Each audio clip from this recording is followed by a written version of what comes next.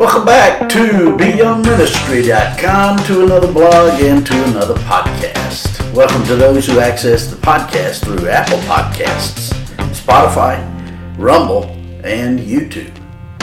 Today we continue in our study of the book of Genesis. We're in chapter 11. We're in verses 6 through 9, which reads, "And the Lord said, Indeed the people are one, and they all have one language. And this is what they begin to do.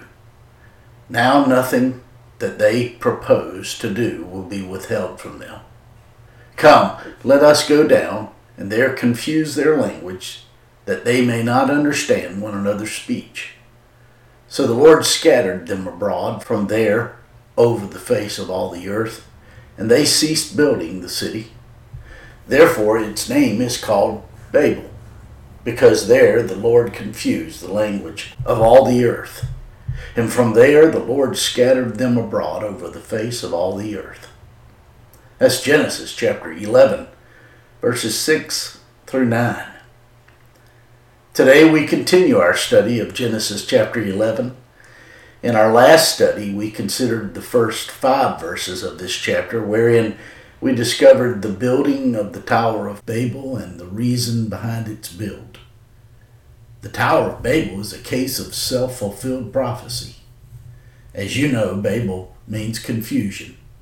And of course, that is what the people who thought they were making a name for themselves ended up with: a serious state of confusion. In verse 6 of today's passage we read, "And the Lord said, Indeed, the people are one, and they all have one language, and this is what they begin to do. Now nothing they propose to do will be withheld from them." God's response to man's arrogance and presumption was to make it harder for them to communicate with one another, and thus harder to unite in their rebellion against God. Since God knew the immense potential in the people whom he had created in his image, he had to step in and do something. What God did in confusing and disrupting the goals of wicked man at the Tower of Babel was tantamount to what he did in the Garden of Eden when he placed the angels with the sword at the tree of life.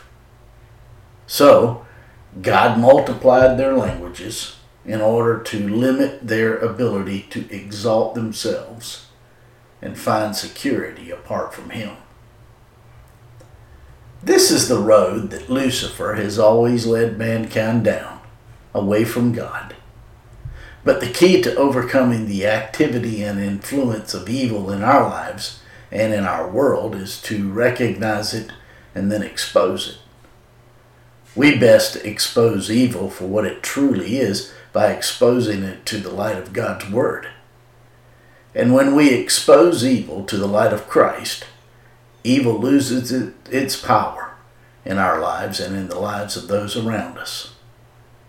Since the Bible is no mere human writing, but is authored by God himself, it has a unique power to transform the human heart and to make us wise unto salvation.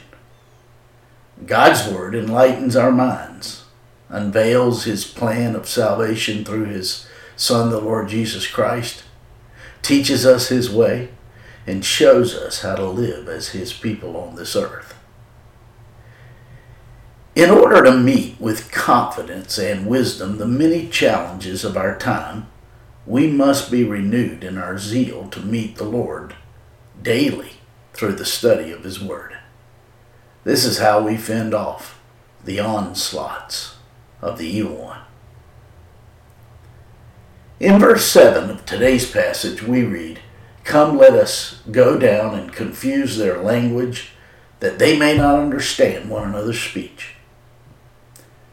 Here, again, God refers to himself in the plural. He said, "Let us go down." Even though the word Trinity is not used in the Bible, the concept is all throughout. All three persons of the Trinity, the Father, the Son, and the Holy Spirit, comprise the one perfectly unified God. They share the same nature and essence, and they are all the same God. But each individual person of the Trinity is distinct and unique. It was at this point in time that God confused the language of the people by their lip or their speech, not by their words. And this explains why all the way back in verse 1 of this chapter, the idea of the language of man was divided into two parts. As the people were working, their speech became confusing to one another, to the point where one would ask for a brick and the other person would bring a stick. In no time at all, fights broke out, people killed each other, and decided to pick up their families and bail out of the God-sized task they had set out on. In verses 8 and 9 of today's passage we read, "So the Lord scattered them abroad from there over the face of all the earth, and they ceased building the city. Therefore its name is called Babel, because there the Lord confused the language of all the earth, and from there the Lord scattered them abroad over the face of all the earth." As the people moved out into the world with their increasingly distinct languages, they developed written languages to assist them in their lives and to keep their cultures tied together.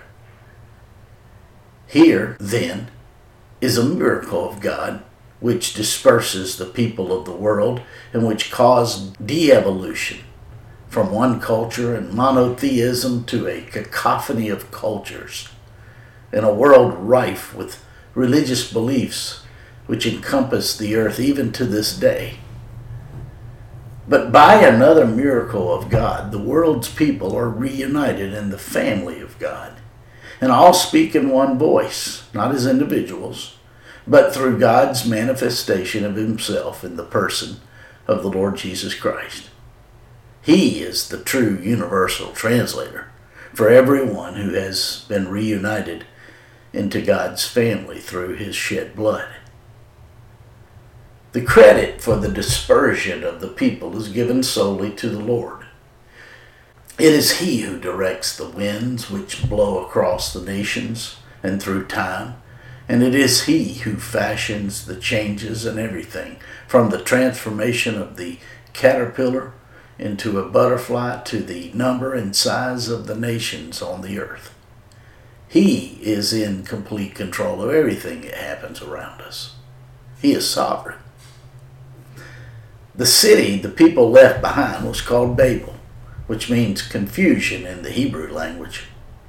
Spiritual Babylon is the city of confusion, even to this day. In the place where religion is developed by man, there is confusion. In the place where people attempt to please God through their works, there is confusion. And in the place where God's word is disregarded or distorted, there is confusion. This is why God has given us his word, because his word reveals his Son, the Lord Jesus Christ, who reveals to us the unseen Father. There's nothing confusing in that scenario. Apart from this revelation, there's only confusion and disorder.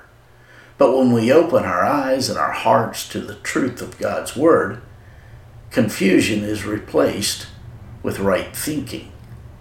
Anger is replaced with peace, and discontentment is replaced with the hope of a better life at the coming of the Lord Jesus Christ. The Tower of Babel teaches us one major lesson. We never were meant to center our lives on who we are and what we can do, but on God who created us. The Tower of Babel illustrates for us the fatal delusion of all man-made religion that says that through superior effort man can reach God. The gospel of the Lord Jesus Christ is infinitely more beautiful than any other religion, because it says, although man is sinful and God is holy, man can be forgiven, and man can gain access to the presence of God if he'll only repent of his sins and look in faith to the Lord Jesus Christ for his salvation. My friends, I trust this blog and this podcast are helping you in your walk with the Lord. If I can be of further assistance to you, shoot me an email at beyoungministry@gmail.com. Hey, have a great day.